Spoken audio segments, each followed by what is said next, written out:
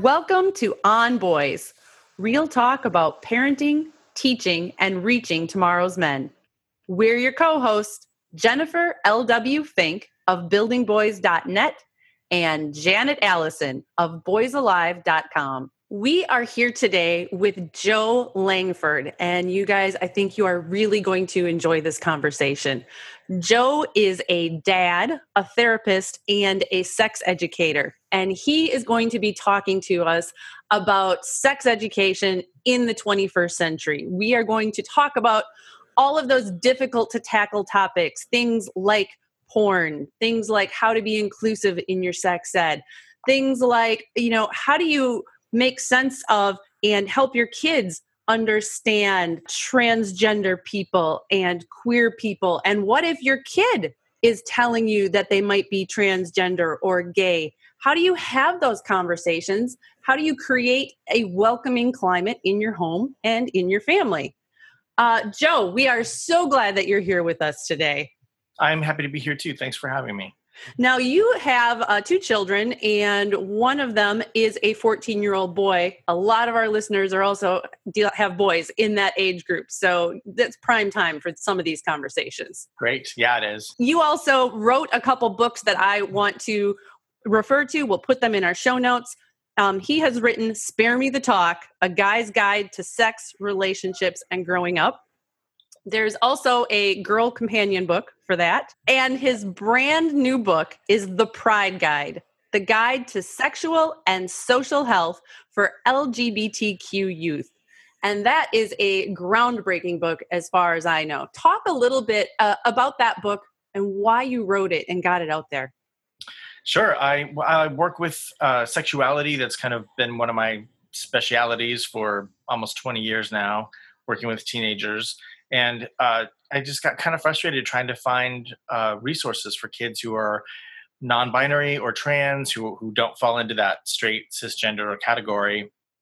And there was just nothing there. And I was like, I can't believe it's 2017 and there's not a puberty book that includes trans kids. So I decided to write it. So I spent a year. I got a really great core team of LGBT professionals to help kind of coach me and vet it before I sent it off to the publisher, and it turned out really well. So yeah, it's the only book in print right now that is a puberty book specifically for LGBTQ kids. And then, like with my other books, there's a section in the back that's just for the parents, because I think parent support in a situation like that is so integral. Things can go so south so fast if the parents aren't supportive or on board. Right. Universally speaking, parents love their kids. Parents want the best for their kids. And a lot of parents, when it comes to talking about sex, gender, and sexuality, are just really overwhelmed. And even though they love their kids, they feel like this is a whole new world of things that didn't exist before, which is likely not true. It's that we're talking about things more. Talk about that. For parents, if parents are heterosexual and grew up in a heterosexual household, this is so outside their experience sometimes, it doesn't seem like it can possibly be real or true. That's not at all true. But how do you expand your own parenting to be open and inclusive and welcoming? Because none of us really know who our children are. Right. Well, our kids don't know who they are yet, right? They're still in that process of figuring it out. I think the first thing for parents, kind of all of us parents, I think, to kind of acknowledge and sort of focus on is just being nice to ourselves, right?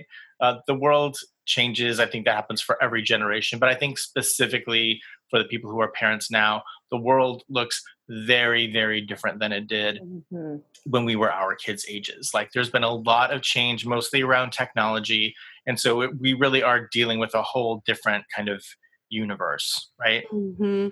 And with the LGBTQ kids specifically, it's a unique population because that's the only minority class who doesn't have that represented in their own family, right? Like, most Muslim kids have Muslim parents. Most Black kids have Black parents.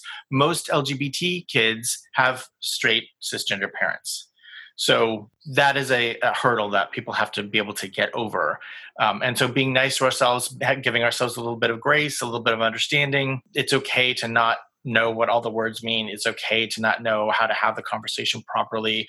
It's okay to forget to remember to be inclusive at Thanksgiving dinner when grandma's telling a joke or something.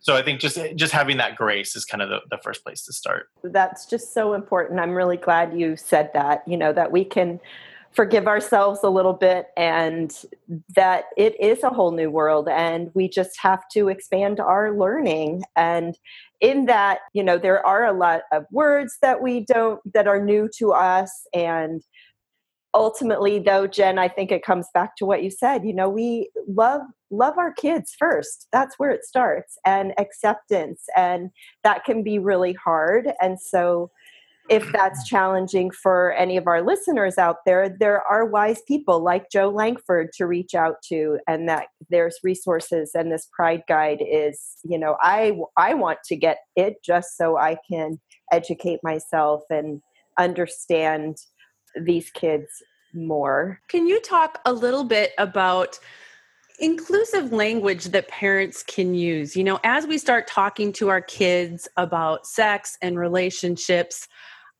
I caught myself saying, because it was completely normal to me to say, well, when you have a girlfriend or, wait till you're interested in girls, usually in reference to things like finally, then you'll want to take a shower on a regular basis. But when I worked on an article about inclusive sex ed, and the audience was teachers for that one, but it was in interviewing people such as yourself that work with youth all across the sexuality and gender spectrum that I realized some of those comments can actually create distance and make it harder for kids to come out. So what are some better alternatives? How can we talk to our kids and keep those lines of conversation open?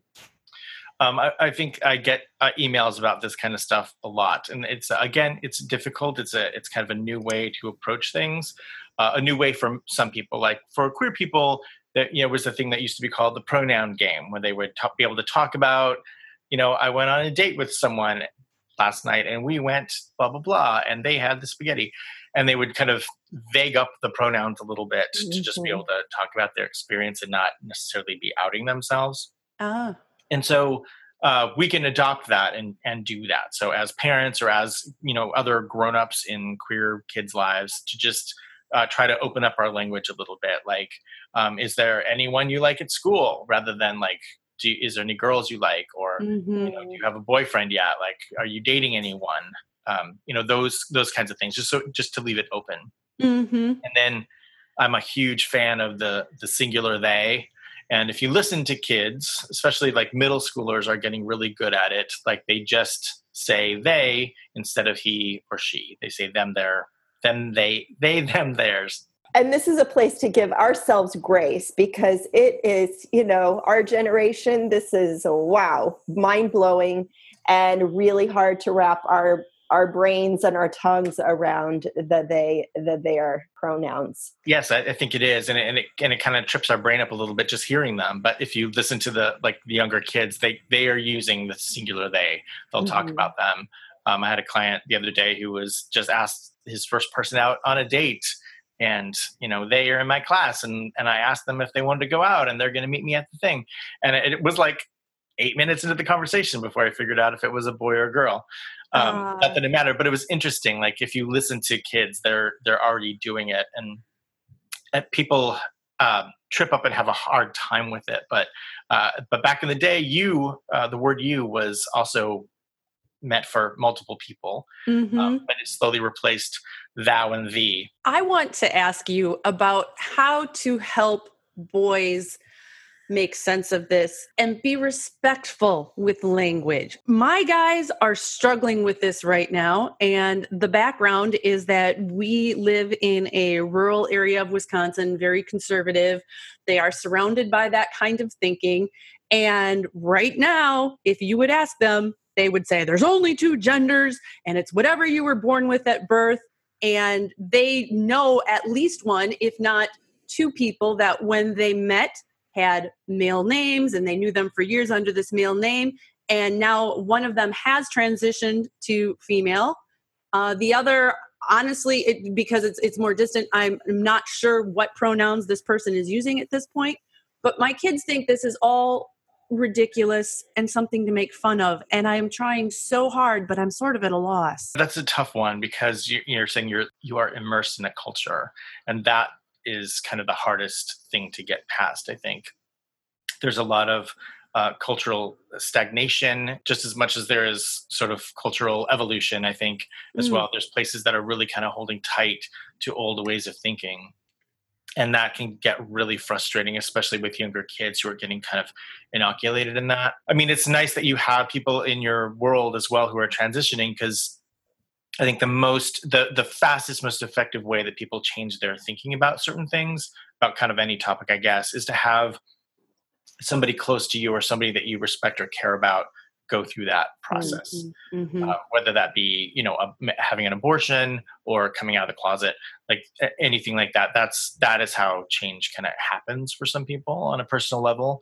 So it's nice that you have people in your life who are kind of going through that process in front of your kids so that they can wade into the pool with them. And if nothing else, they see that these are actual humans. This isn't an issue somewhere else. These are real people with families and friends and stories. And like, I like snark, I like sarcasm, I like humor.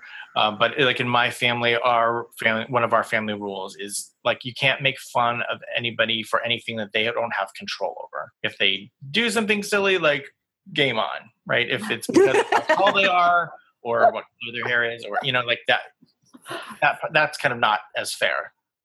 Yeah. Somebody will treat them differently because of the color of their skin. They don't have any control of that, or where they were born, or what gender they are. That's not something they have control over. Kids can be incredibly cruel to each other, sometimes on purpose, sometimes thoughtlessly, at least where I am. And I'm really hoping that you're going to tell me it's different where you are in Seattle, but at least where I am, tween and teen boys still hurl around the world gay as an insult. How should we respond when we hear that? Shutting it down is the best response. It still happens. That happens everywhere. That's happening all the time. Somebody's doing it right now, I'm sure. It does feel a little bit different to me here in the Pacific Northwest, because I think we are sort of one of those pretty blue islands. I think most people here are pretty liberal, and just like immersing in that culture, that trickles down to the kids as well. So I don't know if it happens as frequently as other places. I'd like to think that it doesn't, but it does still totally happen. And so the conversation really can be anywhere from, really, is that the insult that you're going with? Like, that's pretty, like, 2007. Like, can you up your game? I love that.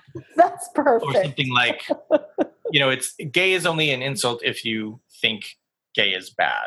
So if you call people out and you'd be like, so, like, why do you hate gay people? And they'd be like, oh, I don't hate gay people. Well, why are you using that as an insult then? And just go intellectual with it. But the important thing, I think, is just to say something. Don't say nothing. Just say something. And then that way, at least before the next time they say, I heard that movie was so gay, they might just pause for 3 seconds and think about it before. So here's where I struggle with that. Sometimes I think my guys are doing it just to get a rise out of me, because then they'll try things like, but Mom, gay means happy, and you want to be happy, don't you? Like, they're playing with language. I understand that. I am still taking the position that I am going to say something each and every time, because I think they're kind of looking for, is it okay? Is there going to be a moment when she lets us get away with this? And I want them to always hear my voice in their head saying, guys, not okay. Yeah, it's their job to push against the wall, and it's our job to be the wall they push against. So they need that consistency. They need the boundary. So it's good. I'm glad you're doing that. Thank you. When you work with teens, Jo, do you get a sense from them? What are some of the things that they really wish parents were talking about with them, and maybe we're avoiding because, we're uncomfortable too? Technology, I would say. It's in their job description to buck against the authority, but it's also in their job description to explore themselves and each other in the world. And so all the stuff that we did when we were their age, the questions we have about stuff, the freaking out about our bodies, the being interested in other people's bodies, the flirting, asking people out, all that stuff they're still doing, but they're doing it on their screens rather than doing it in real life, or with those ridiculously complicated folded notes that we had to do. Yeah. I still have some of mine. Paying more attention to our kids' online lives is really important. The kids get a little bit freaked out. That is where they live. That is where they play. It's where they explore and learn and try things out. And it is uncomfortable for them sometimes because there's so many examples of other people doing things that might not be super responsible or smart or safe, or are intimidating. And they're kind of, a lot of kids I find are doing that sort of in a vacuum. They're kind of finding their way through their technological life and working out that sense of themselves as a sexual person and how they interact with the world sexually through that. And the parents just don't have any idea. They just kind of assume, oh, when they flirt or ask somebody out, they'll do it in real life like I did, but they're already doing it. They're just doing it on their phone. And so, which isn't necessarily, one's not necessarily better or worse than the other. It just is. It's different. Yeah, it just is. But we have the luxury of, if we were doing something like kind of rude or weird, that our parents would be like, yeah, maybe people don't like that. Like, maybe you should try this or something like that. And so a lot of parents are kind of missing that opportunity, I think, because the kids are on their phones and they're flying under the radar. So how do you help parents and kids get connected around technology? Because there has been a big divide. And kids think, oh, this is my phone, this is my privacy. Yep. Some parents are very hands-off. Other parents, there's like, how much do I check his phone? How much do I intrude? I'll put that in air quotes. Where's the sweet spot of, we are supporting you in your exploration, as around asking somebody out, and not feeling like we're picking up their phone and going through the text messages? And how do we get our kids, and we've talked about this a lot, how do we get them to talk with us and share that discomfort that's there too? Right. I think the best way to find the sweet spot for each kind of unique family is communication. So I generally encourage parents to kind of wade into the pool of technology with their kids. So starting when they're little, and blocking software is a great idea when kids are younger. And then as they get older and they get better devices and they get a little bit more freedom, and they, both in the real world and online, I think switching to monitoring software is a good idea. I think specifically understanding what the apps are that they're using and how they work, and jumping in there with them and being there as well. Sort of the equivalent of, when your parents drove you to the movies and sat in the back when you were up in the front on that first date or whatever. It's kind of the version of that, which kids hate, but appreciate in the end. And it's good for parents to do as well. But having family rules is really integral to this process, I think. Having talks about, this is how our family behaves online, this is what we do online, this is what we don't do online, and kind of setting a tone and putting some guardrails up so that the kids can learn how to navigate that. Otherwise, if we say, oh, I don't know, do whatever the hell you want, I don't have any expectations or thoughts about this, then kids are going to do whatever the hell they want with no thought. One of those issues that parents end up having to deal with in terms of technology in kids is porn. It is so easy to access porn these days, You can stumble across it without even meaning to, never mind if you actually type in certain search terms. You can go for days just digging down into the internet. So what kinds of things can parents do to help their kids stay safe on the internet? And by that, I mean, none of us want our 6-year-old stumbling across, violent, explicit scenes.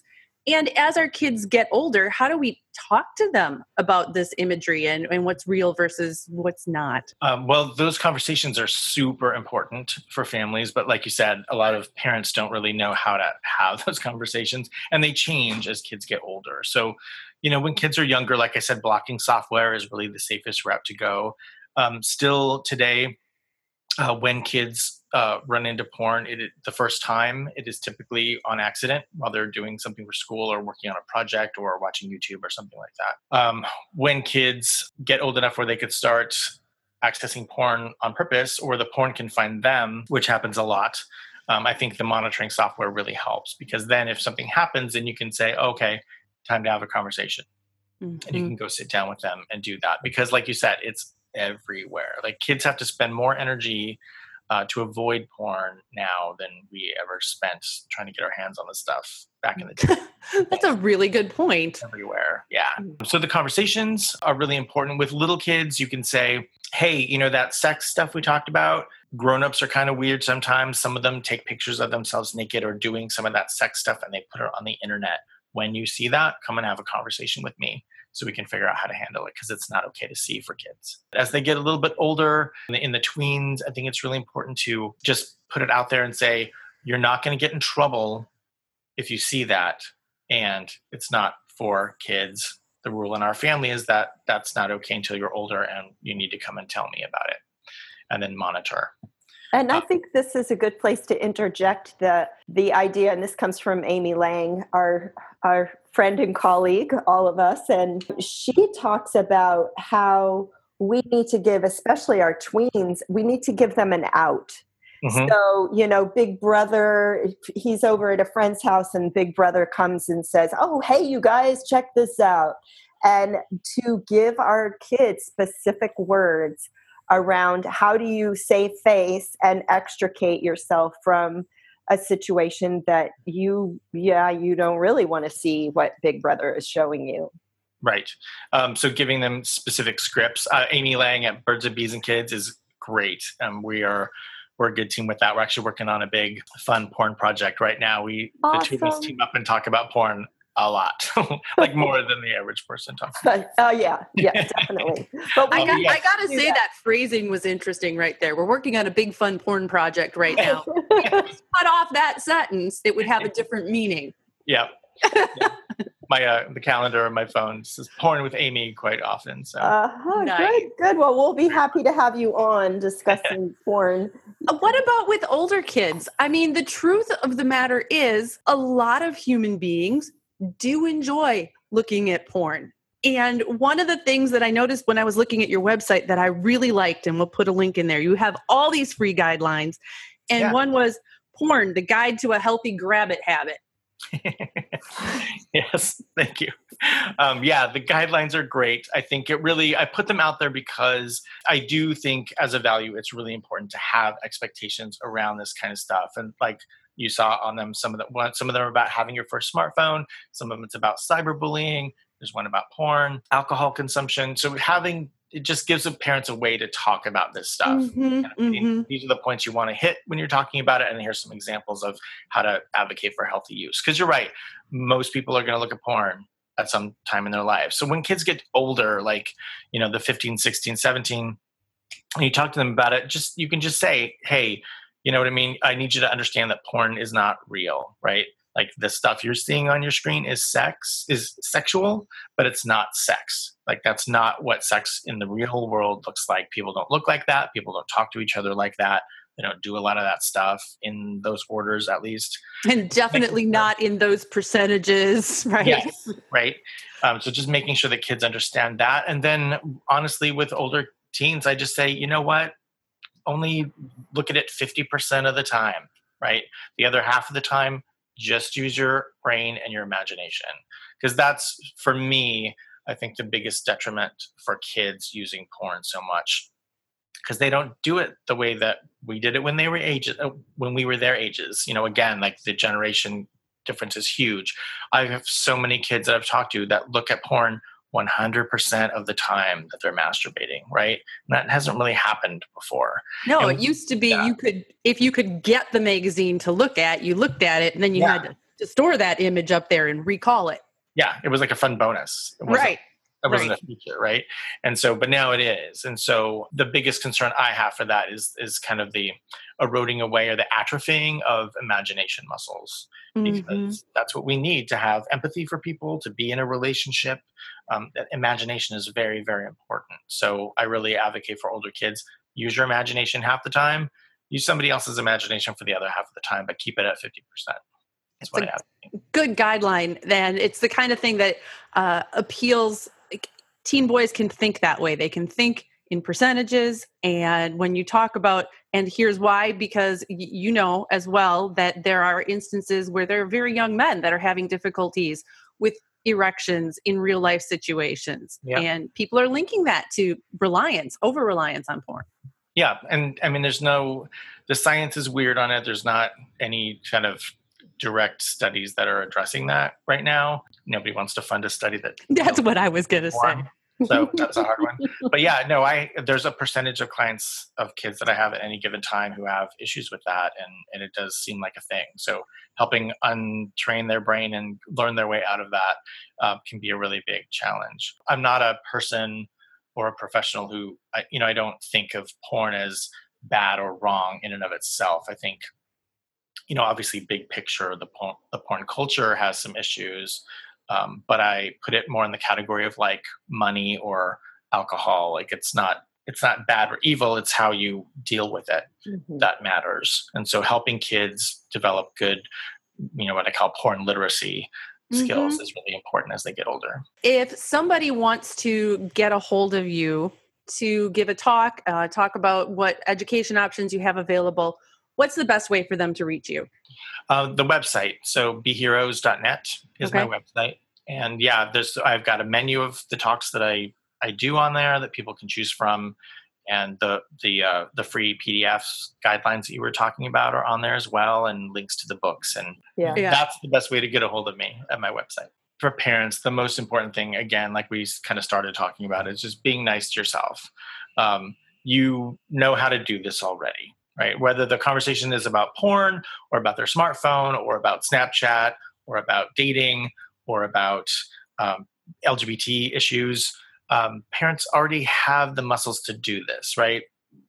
We do it with diet. We do it with, what foods our kids can eat and can't eat. We do it with safety. We talk about seatbelts and handrails. We don't want them flying through the windshield. That makes us uncomfortable. So we talk about wearing seatbelts. We already have these parenting muscles. So don't worry that you can't do this. The only difference is the topic matter. So you've got this. Thank you so much for your time today. This has been really helpful, and I wish that I was closer to the left coast so I could go hear you talk. Thanks for joining us. You can find the show notes for this episode at onboyspodcast.com. And be sure to subscribe so you don't miss a single episode. If you like what you hear, please share this podcast with your friends, and even your community groups and schools will benefit from knowing about this resource.